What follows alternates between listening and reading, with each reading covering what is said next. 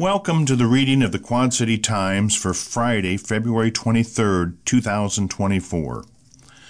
All material heard on Iris is intended solely for the use of people with print disabilities. Your readers today are John McPartland and Jim Hoffman. Here's our first story. EPA okays higher ethanol blend. Year-round sales approved in Midwest states. Drivers in 8 Midwestern states will be able to fuel up with higher blend of ethanol throughout the year under a final rule announced Thursday by the Environmental Protection Agency. The biofuels industry and farmers group, with support of Midwest governors, sought the end of a summertime ban on sales of gasoline blended with 15% ethanol for years. The higher blend has been prohibited because of concerns it could worsen smog during warm weather. The move reflects the importance of ethanol to agriculture. The fuel additive consumes roughly 40% of the nation's corn crop, so higher sales of ethanol could mean greater profits for corn farmers. The rule, which takes effect April 2025, will apply in Illinois, Iowa, Minnesota, Missouri, Nebraska, Ohio, South Dakota, and Wisconsin. Those states grow the bulk of the U.S. corn crop and are home to much of the nation's ethanol production. Iowa Governor Kim Reynolds said in the statement that the decision would lead to lower costs for consumers, but she criticized the EPA for making the change nearly 2 years after it was requested. Finally, our request is approved. However, the EPA's unjustified delays come at a cost for drivers and the environment. As governor of the nation's top ethanol-producing state, I'm pursuing a waiver to continue offering drivers the option to purchase lower-cost cleaning E15 in Iowa this summer. And I won't stop fighting for this year-round E15 until it's available nationwide. The EPA said it delayed implementation of the new rule because of concerns that there wasn't enough supply to meet demand this summer. Ethanol producers welcomed the change but criticized the EPA for this delay. While we are pleased to see EPA has finally approved year-round E15 in these 8 states, we are extremely disappointed by the agency's needless decision to delay implementation until 2025. The Renewable Fuels Association, a trade group, said in a statement, "It's helpful to finally have some certainty about 2025 and beyond, but what happens this summer? Most gasoline sold across this country is blended with 10% ethanol, though 15% blends are becoming increasingly common, especially in the Midwest. E15 summer sales still will not be allowed in most of the country during summer through agricultural groups are pushing for a nationwide policy change." The biofuels industry and politicians for both parties have portrayed ethanol as a product that helps farmers, reduces prices at the pump, and lessens greenhouse gas releases because the fuel burns more cleanly than straight gasoline. However, environmentalists and others have said increased ethanol production can increase carbon releases because it results in more corn production, leading to increased use of fertilizer and greater releases of nitrate. Synthetic and natural fertilizers are a leading source of water pollution. The EPA has approved sales of E15 for cars and trucks manufactured after the year 2000. Grow Energy, another bioenergy trade association, estimates the higher blend will cost consumers 15 cents a gallon less than 10% ethanol. Petroleum refiners have opposed the Midwest-specific rules, saying that a special blend in one region would increase cost and can lead to tighter fuel supplies. The American Petroleum Institute, a trade group, says the national standard was needed. We are concerned this piecemeal approach could weaken the resiliency of the nation's fuel supply chain, Will Hupmans, and vice president of the group, said in a statement. We continue to call on Congress to pass the bipartisan Nationwide Consumer and Fuel Retailer Choice Act, which would bring much-needed consistency to the marketplace by allowing for the year-round sale of E15 nationwide, preserving access to E10, and eliminating the need for region or state-specific waiver petitions.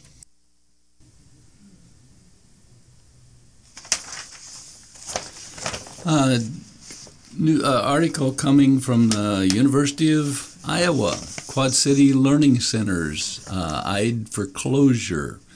In an effort to save money and better allocate resources, the University of Iowa is planning to close several off-campus centers, including Birchwood Learning Center in Davenport and Scott Community Learning Center in Bettendorf. The University of Iowa requests to close the centers along with the Tippie College of Business Cedar Rapids Learning Center on downtown 2nd Avenue Southeast will go before the Board of Regents for approval next week. Working professional students are overwhelmingly selecting online courses for their flexibility, according to the request to close the Birchwood Center, which houses space for the Professional Master of Business Administration and Master of Science in Business Analytics programs. Offering both in-person and online has become an inefficient use of resources. University of Iowa officials gave the same reasons for wanting to close the Scott Community College Center and the Tippie Center in Cedar Rapids, where last year 101 students enrolled in the professional MBA program and 37 enrolled in the MSBA program.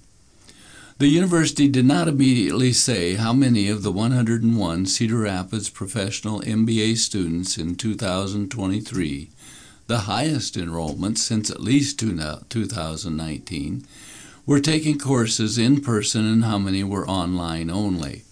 It also did not immediately share specifics about the 37 students enrolled in the Cedar Rapids-based MSBA program. Current MBA and MSBA students at the TCOB Cedar Rapids Learning Center will be able to complete coursework through online offerings at the pace of their choosing and with more flexibility, according to the University of Iowa request, which will take effect at the end of the current semester if approved by the board. There will be cost savings from no longer leasing space in Cedar Rapids, University of Iowa officials reported. Additionally, faculty resources can be focused on delivering the online program versus teaching courses at multiple in-person sites as well as online courses.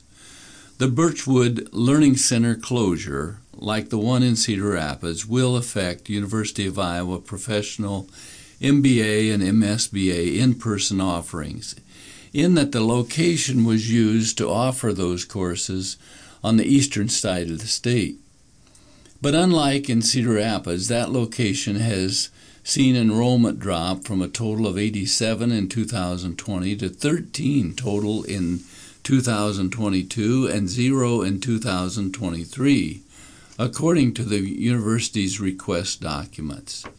Given the number of students applying to the Birchwood Center was so low that it would not be feasible to offer courses at that site beginning in summer 2022, students applying to Birchwood were offered the option of moving to an online learning center. The university's planned closure of its Scott Community College Learning Center will affect Master of Social Work students, having opened about 50 years ago to serve the educational needs of students in the region. At that time, University of Iowa was the only Master of Social Work program serving Iowa, and the demand for qualified social workers necessitated the opening of this educational center, according to the request for closure. The program originally was organized through the Quad Cities Graduate Study Center, a consortium of 10 universities which eventually closed, prompting the University of Iowa to move its social work center to the Scott Community College.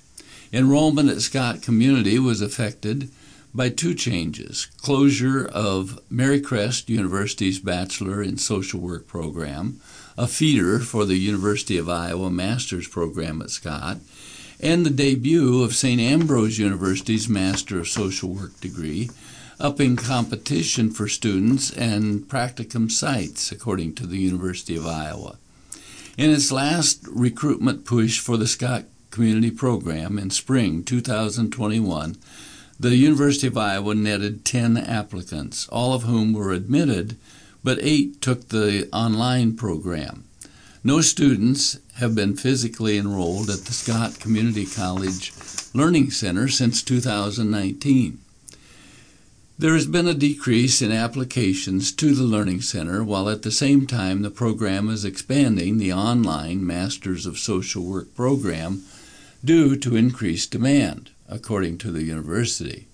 It is anticipated prospects in the region of Scott Community College will apply to the online program. The University of Iowa Master of Social Work program remains available at its main Iowa City campus with 60 enrolled. The John and Mary Papa John Education Learning Center in Des Moines with 79 enrolled, and through the University of Iowa online program with 44 enrolled. University of Iowa officials did not immediately disclose how much it has been paying to lease the spaces and how much the program closures could save, but they reported faculty resources would be better spent and students would be better served. This should remove barriers as it increases accessibility and convenience. No impact is expected on the Iowa workforce.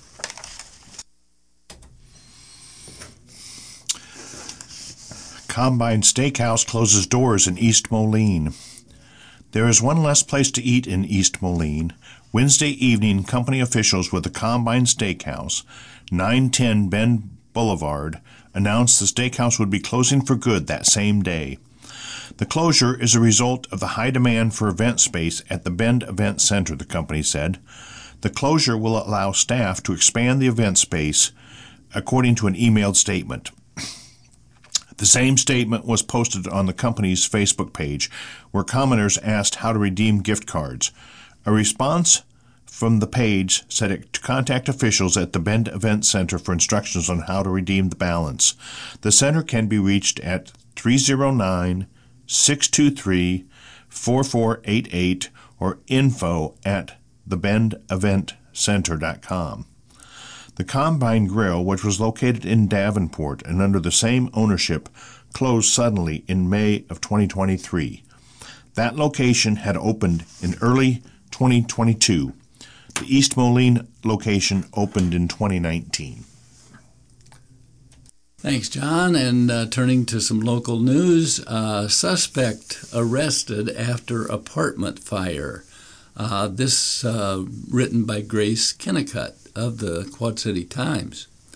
A suspect has been arrested for intentionally starting a fire at a Moline apartment complex, according to the Moline Fire Department.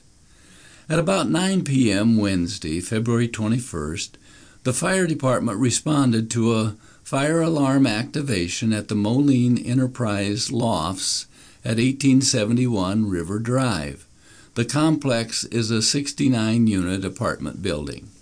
Upon arrival, firefighters observed visual alarms and water coming from the upper floors of the building, according to the fire department's news release. The fire was contained to its area of origin and had been extinguished by the sprinkler system prior to the fire department's arrival.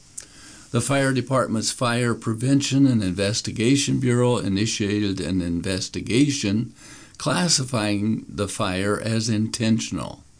After the firefighters put out the fire, authorities found a couch that appeared to have been intentionally set on fire, according to the Moline Police Department.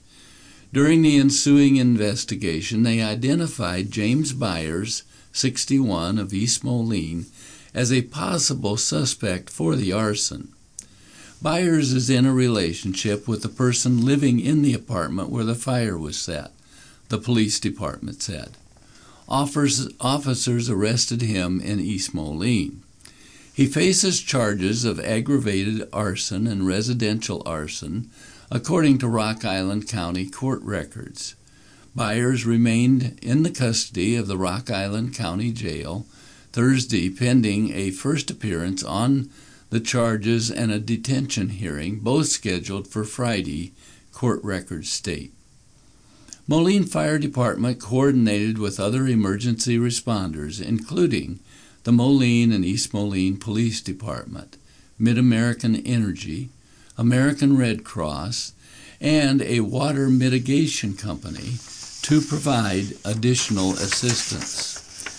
The various agencies facilitated relocation of all affected families and ensured immediate needs were met, the fire department press release stated. No injuries were reported among firefighters or civilians at the scene. Anyone with information regarding the incident is asked to contact Moline's Fire Marshal Mitch Cunningham at 309-2266. No further details are available due to the ongoing investigation. Thanks, Jim. Next story we have is by Olivia Allen. EICC Mount Mercy set nursing agreement. Eastern Iowa Community College and Mount Mercy University hope a new transfer agreement can help fill vital nursing workforce needs. Now, graduates of EICC's nursing program may be automatically admitted into Cedar Rapids-based Mount Mercy's RN BSN program, giving students a smooth transition towards earning their bachelor's degree. I can't emphasize enough smooth, said Dr. Ling Chi Wee, EICC's interim chancellor. We know transfers are tough enough. This agreement allows students to maintain the impactful profession in patient care. At the same time, it also follows their career path, prospects, and earning potential. Mount Mercy and EICC officials made the announcement Thursday, gathering at Scott Community College's recently renovated Health Sciences Center. Learning is fundamentally about making and maintaining connections, and that's true on a lot of levels. As science students, it's making connections between your academic studies and your real lived experiences in the healthcare field, said Mount Mercy President Todd Olson. Today, it's all about making connections between two institutions that have been very well aligned values and missions. We said this partnership comes at a very critical time in the nursing profession. In Iowa, roughly 60% of medical facilities are struggling to fill their nursing positions, per the state's most recent nursing demand survey. Additionally, the U.S. Bureau of Labor Statistics anticipates a 6% growth in the registered nurse workforce over the next decade. We know Iowa needs professional nurses now more than ever, Olson said. This is an urgent need and something we are compelled to address in the most creative way possible. Mount Mercy's RN BSN program is offered online with 9 start dates throughout the year. With classes available in 5 and 10-week blocks, students have the ability to pick a schedule that works best for them. This flexibility empowers students to balance patient care while meeting the urgent demand for skilled professionals, all while advancing their education, said EICC's Dean of Health Programs, Dawn Bocher. Having an agreement like this in place allows students to say, oh, I can actually do this, BSN. This is actually available. It also helps with employers, she said, as many expect nurses to obtain their BSN eventually. One thing I really think is great about this agreement is students can actually start those conversations before they graduate, Bocher said. They can come in and get advising, talk through the decision, and even consider starting some coursework before they're truly done at EICC. It's really an amazing opportunity for them. This opportunity could open the door for several more, she said, and others. There are hundreds and thousands of opportunities for nursing students, said RN BSN Chair Madison Woods. Getting a bachelor's degree only elevates those opportunities. A big focus in Mount Mercy's program is nursing leadership skills.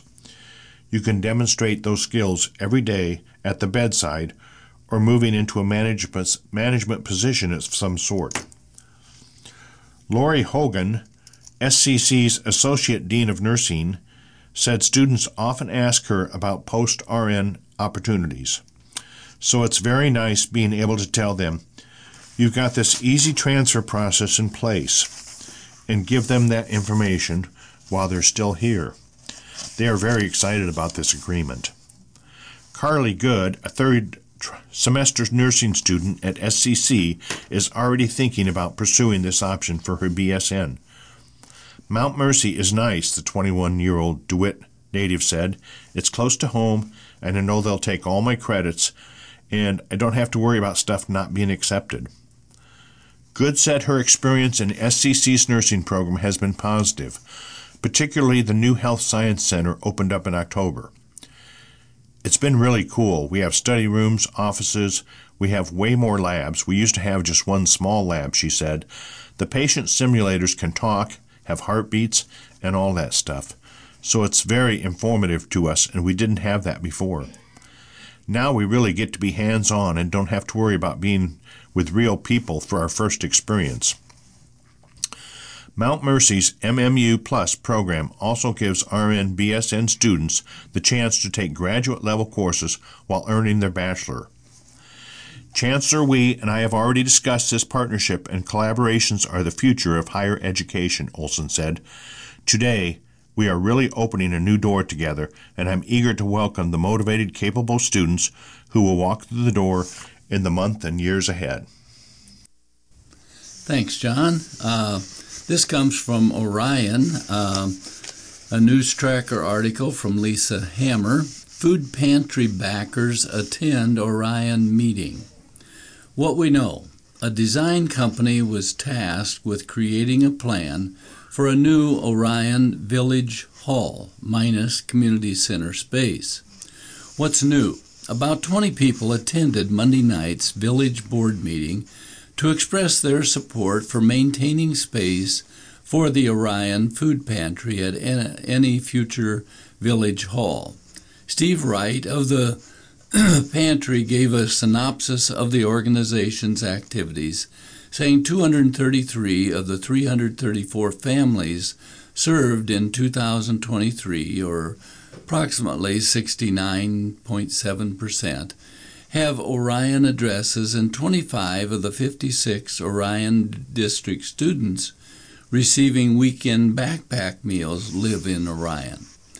The pantry bought $21,519 worth of food from the Orion market in 2023 and $1,675 from Highland Pack, spending $27,704 on items for distribution. Total expenses were $29,645. Total donations in 2023 passed $38,000, and the organization ended the year with an $8,570 surplus. But one larger grant won't be continued this year, and another is unknown.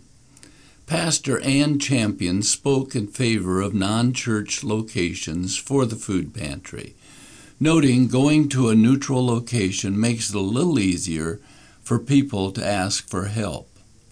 Village President Jim Cooper termed it a misunderstanding that the village could be considering eliminating space for the food pantry. We have not made any kind of decision on that, he said.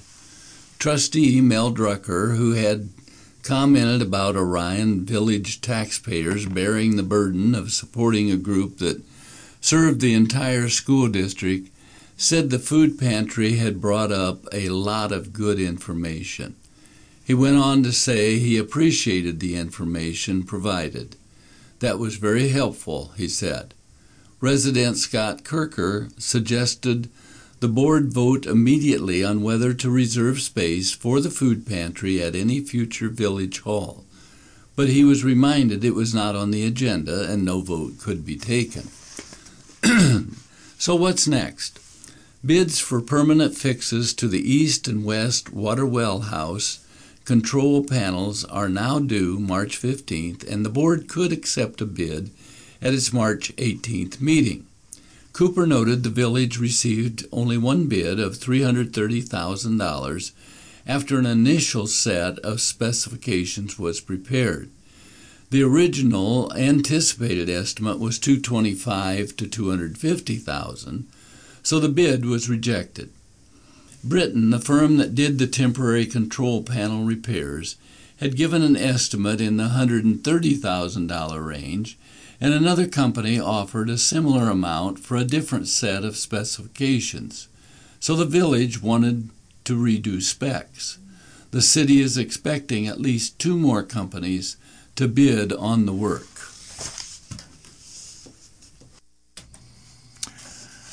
Thanks, Jim. Next story we've got is man faces robbery, attempted murder charges. Less than 7 months after being released from an Iowa prison, a Davenport man on escape status from the Iowa Department of Correctional Work Release Centers has been arrested in connection with a robbery and shooting of a man late Sunday, police said. Rolando Deshaun Anderson Nelson II, 29, was taken into custody Tuesday night by Davenport police at the Walmart on West Kimberly Road. Police received a tip he was shopping at the store. Nelson allegedly walked away from the Work Release Center on September 17, 2023, less than 2 months after he was released from prison. According to the arrest affidavits filed by Davenport Police Detective Eric Robinson at 10:57 p.m. Sunday, police were sent to an apartment building at the 4300 block of North Ripley Street to investigate report of a robbery with shots fired. Officers located a victim who was taken to Genesis Medical Center East, Davenport, for treatment. Nelson had harmed himself with a 9mm pistol. He used the pistol to gain entry into the victim's apartment. Once inside the victim's apartment, Nelson struck him in the back of the head with the pistol, which created a large laceration, according to the affidavit. After the assault, Nelson shot the man and stole property from him. Nelson is facing 1 count of attempted murder, a Class B felony that carries a prison sentence of 25 years, 70% of which, or 17.5 years, must be served before parole can be granted. He is also charged with first-degree robbery, also a Class B felony that carries a prison sentence for 25 years. However, upon conviction, it will be up to the sentencing judge to determine a minimum mandatory sentence of 12.5 years, or 50%, or 17.5 years of 70%. Nelson is also charged with a Class B felony of first-degree burglary, but there is no minimum mandatory sentence for the crime under Iowa law. Additionally, Nelson is charged with 1 count of each willfully injury causing serious injury and assault while participating in a felony, each a Class C felony that carries a prison sentence of 10 years. He is also charged with going armed with intent and felon in possession of a firearm, both Class D felonies that carry a prison sentence of 5 years. Also, he is charged with using a dangerous weapon in commission of a crime, an aggravated misdemeanor that carries a prison sentence of 2 years. During a first appearance on the charges Wednesday in Scott County District Court, Magistrate Stephen Wing scheduled a preliminary hearing in the case for March 1st. Nelson was released from prison and placed on work release on July 31, 2023, according to the Iowa Department of Corrections. He was to be on a work release until March 2nd of 2024. However, he walked away from the Work Release Center on September 17, 2023. He had been in prison for a series of robberies he had committed when he was a juvenile. During a sentencing hearing held November 11, 2011, District Court Judge John Tilleen sentenced Nelson to 25 years in prison with a 70% minimum on a charge of first-degree robbery. He also sentenced Nelson to a concurrent sentence of 10 years in prison on charge of second-degree robbery. Those robberies were committed when Nelson was 16, according to Scott County District Court electronic records. During the same hearing, Tilleen sentenced Nelson to a pair of concurrent 10-year prison terms for 2 counts of second-degree robbery that occurred in another case. Those robberies occurred when he was 15, according to court records. In 2014, the Iowa Supreme Court determined that mandatory minimum sentences for juveniles was unconstitutional unless certain factors were taken into consideration, including the age of the offender and the features of youthful behavior, the juvenile's home and family environment, the circumstances of the offense, the role of youthful features in its commission, the challenges for youthful offenders in navigating through the criminal process, and the possibility for rehabilitation and the capacity for change. Nelson, who was incarcerated at Fort Madison, was granted a sentencing that was held June 29th of 2015. According to the ruling in the resentencing hearing issued by District Court Judge Stuart Whirling, Whirling's determined that 70% rule in Nelson's case was unconstitutional and that he did not have to serve the minimum of 17 and a half years on the first-degree robbery conviction. Nelson was being held Wednesday night without bond on a hold from the Work Release Center, a $100,000 cash-only bond on charges that connected to the robbery and shooting, and a $1,000 cash-only bond on a charge of voluntary absence. You are listening to the Quad City Times on IRIS, the Iowa Radio Reading Information Service for the Blind. And we turn now to the obituaries. The pending, we have Mike Lee Swanson, 76, of East Moline, Linda K. Bramman, 74, of Davenport, Brenda J. Poor, 73, of Moscow, Iowa, Melvin L. Carlton, 66, of Davenport, and Thomas R. Lancio, 79, of Rock Island. Our first obituary is Tom Balunas, 54, of Davenport, passed away Tuesday, February 20th, in his home. Tom was born August 1st, 1969, into George and Barbara Balunas in Brevard County, Florida.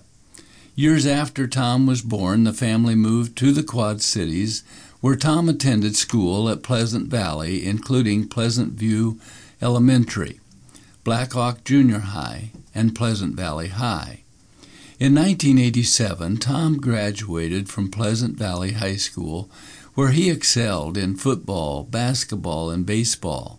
He went on to play football at St. Ambrose University, where he graduated with a degree in Business Administration and Management in 1991 and was co-captain of university football and junior and senior class president.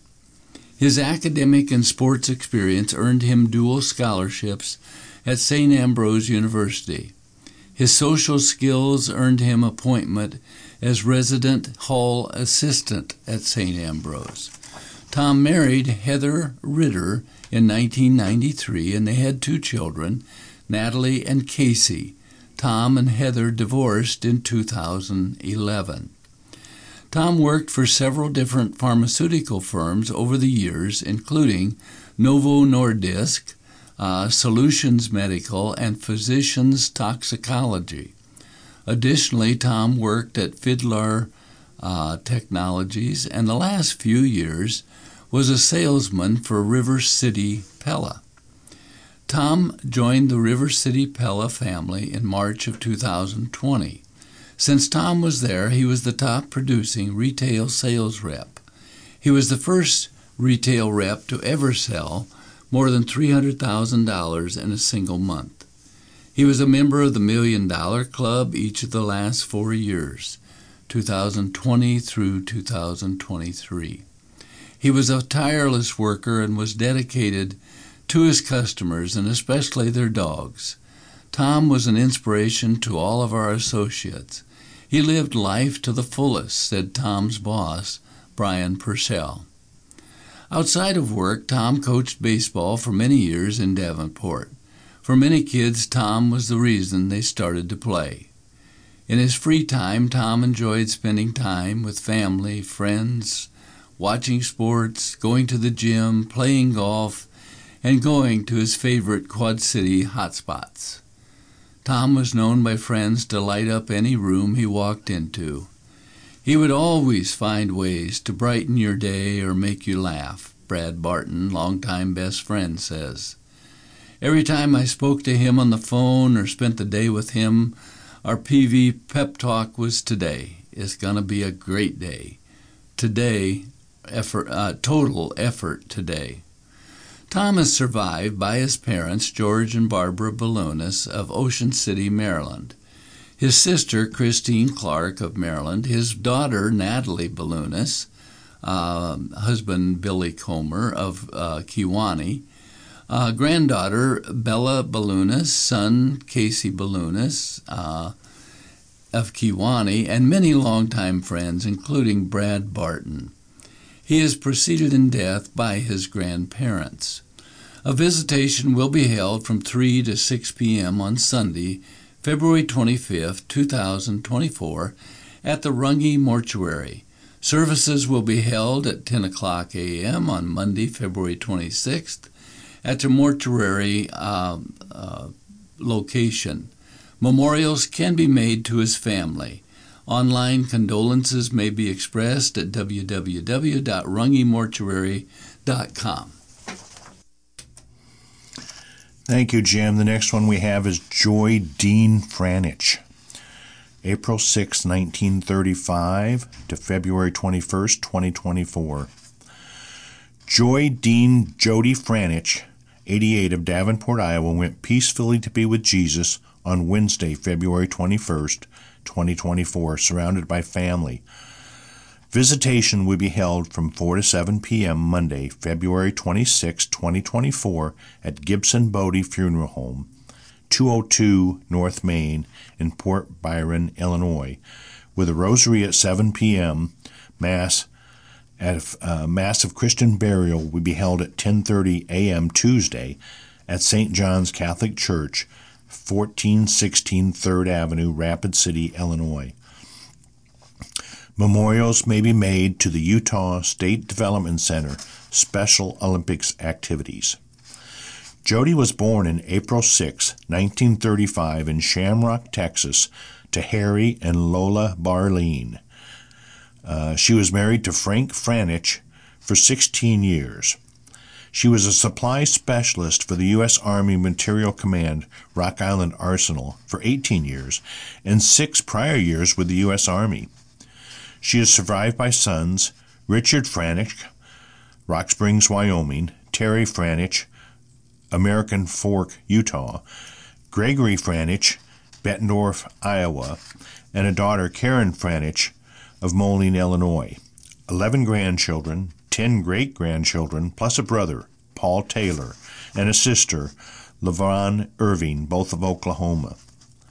She was preceded in death by her parents, a grandson, Michael Beechler, East Moline, and Sherrod, Illinois, plus 3 brothers and 2 sisters. Jody was a member of 2 Lutheran churches in Davenport, Iowa. She was a founding member of the first chapter of the Association of Retarded Children in Las Cruces, New Mexico. She and her Beta Sigma Phi sorority sisters helped at Special Olympics and other charitable events for over 60 years. She was a member of Optimus Club in Bettendorf, Iowa, and she was an avid golfer. She enjoyed spending time with her family and friends, dancing, working crossword puzzles, plus playing board and handheld computer games. She enjoyed tending to her small flower and vegetable garden. And Rodney J. Farrell, 58, of Maquoketa, passed away at home on Tuesday, February 20th. Rodney Joe Farrell was born on April 20th, 1965, in Maquoketa, to Roger and Donna Karstensen Farrell. Most of his early education was in the Quad Cities, and he graduated from Grinnell High School. Following high school, he first worked for a hog farm in Grinnell for 2 years, and then raised harness horses for 4 years at the Quad City Downs. He then moved to Preston, Iowa, where he worked for Preston Meats, and then for Maquoketa Livestock Barn for 5 years. Following a move to Cedar Rapids, where he worked construction, he returned home and worked for Steve Trinkamp for several years. Lastly, he worked for Cornelius Land and Cattle for 28 years. He married Julie Trinkamp in 1994 in Preston, Iowa. 3 daughters were born to this union: Jeannie, Amber, and Carrie. Rod always loved listening to country music or old classic rock. He rode horses and hunted coyote and deer. He was always helping with the Jackson County Rodeo, spending time out in the country. And most importantly, he loved to spend time with his grandchildren.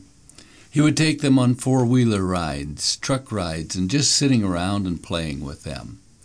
Those left to honor his memory include children: Jeannie Furrow of Lost Nation, Iowa, Amber Furrow of Clinton, and Carrie Lovell of Bellevue.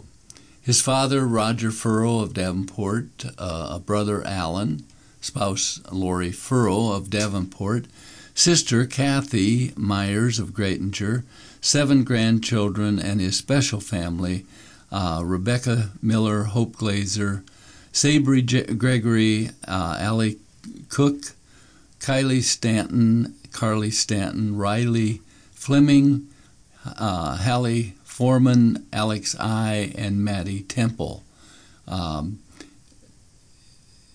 He was preceded in death by his mother, Donna Furrow. A gathering of family and friends celebrating his life will be held from 11 a.m. to 2 p.m. Sunday, March 3rd at the Timber Center in Maquoketa. Cremation rites have been accorded. The Carson Celebration of Life Center in Maquoketa is caring for the family. Online condolences may be left at www.carsonandson.com. Thanks, Jim. Now we have an opinion from our guest columnist, Terry Masick of Moline. How the COVID pandemic has changed us. The novel coronavirus, also known as SARS-CoV-2, COVID-19, or simply COVID, entered our national consciousness in the early months of 2020. Since those early days of this pandemic, more than 100 million Americans have been infected, more than 1 million Americans have died, and countless numbers continue to suffer the chronic pain, intense fatigue, and brain fog from lingering condition known as long COVID. Since the onset of this new disease, vaccines have been created, distributed, and administered. Many of those who've had the condition have recovered and have developed the antibodies that give them a temporary immunity. Life for most of us, the survivors, has gone on. Masks are generally no longer worn. Were masks intended to protect us from others or protect others from us? Shortages of hand sanitizer and toilet paper are no longer a problem. Social distancing is no longer a behavior that's practiced. People are returning to movie theaters, concert halls, fitness centers, and sports arenas. COVID has become more of something we're resigned to live with rather than something we hope not to die from. In some cases, however, COVID has had a more permanent effect on lives and behavior. I know of people who continue to avoid crowds to the point of not eating in restaurants, not going to movies, not attending church services, or not booking any kind of air travel. I've seen people wearing masks as they drove alone in their cars. Does this behavior guarantee their safety from airborne virus? Unless these people choose to live a hermit-like existence, they must still shop for groceries, see their doctors, and venture out into the larger world for some reason or other. The complete absence or exposure cannot be assured, and so we remain vulnerable to the many threats of disease out there that we must all live with.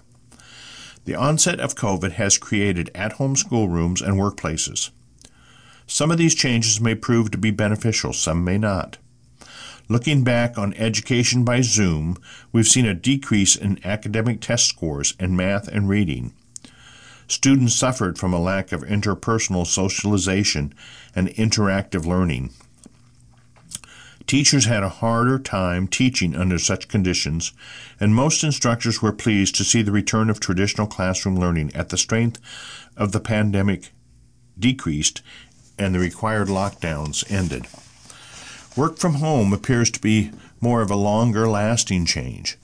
2/3 of white-collar workers are now working from home, either exclusively or at least some of the time. Major cities have seen less traffic and public transportation use on Mondays and Fridays as a result. Visits to office buildings in these locations has dropped 42% in the 3-year period from 2020 to 2023. A significant amount of office space in big cities continues to go unused. The expense of business trips has been reduced by the technology of teleconferencing, but the camaraderie, conversation, and communication that occurred around the company water cooler has been reduced or lost. Thanks to the availability of online medical help during the pandemic, 1 in 4 Americans continues to benefit from this program. More than 12% of adults receive mental health counseling via telehealth services. Online medical assistance has even been used by people seeking advice for their pets. Restaurant dining has changed significantly since the start of the pandemic. Inside visits to restaurants were 22% lower in February of 2023 than at the same time in 2020. Today, nearly 40% of all restaurant traffic is drive-through.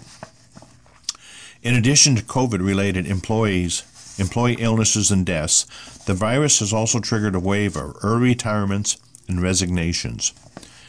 In certain employment sectors, food service and healthcare, for example, staff shortages continue to persist due to the additional difficulty in recruiting and retaining qualified and reliable workers. The COVID pandemic has its share of believers and a great number of deniers. Some were thankful for the vaccines and were anxious to receive them. Others remain anti-vaxxers with no trust in the talking heads on TV. Self-imposed isolation agreed with some people and was difficult for others. Many continued to congregate in spite of the warnings from the Center of Disease Control. Some welcomed direction and others refused to be directed. Are there any truths to be learned from all this? As always, preventing a disease is better than struggling to overcome a disease. Science quickly came to our rescue with the introduction of new vaccines. Risky behavior can have its consequences. Living with a reasonable level of caution is better than living an isolated life in fear. Good judgment should always be your guide, and never forget to appreciate the simple joy of just being alive. And we'll turn to sports. Some of the things you can tune into on television here. Auto racing at 2 o'clock, the NASCAR Truck Series on FS1. And at 4 o'clock, the NASCAR Infinity Series, FS1.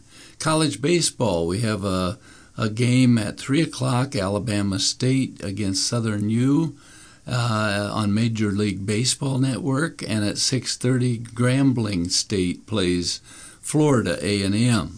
College basketball at 5 o'clock, Kent State at Akron, Toledo at Bowling Green on ESPNU, Duquesne at 7:30 against Fordham on ESPN2. At 8 o'clock, Fairfield at Quinnipiac, ESPNU. And at 9 o'clock, Nevada at San Jose State on FS1. One college women's basketball game on the Pac-12 network, Colorado at USC. College women's gymnastics, the Big Ten Championships are on BTN at 5 o'clock. Horse racing, we have America's Day at the Races at 2 o'clock on FS2. There's a baseball, Major League Baseball spring training game, San Diego against the Dodgers at 2 o'clock on ESPN. And a couple of NBA games, Cleveland at Philadelphia at 6:40 on ESPN. And then at 9:05, Milwaukee at Minnesota on ESPN. We have a women's basketball article here written by Michael Marrett of AP, who writes about the Indiana-Iowa game last night. Indiana limits Clark in win. Indiana made Caitlin Clark fight for every point. The 14th-ranked Hoosiers relentlessly physical defense finally derailed the top women's basketball scorer in NCAA Basketball 1 history.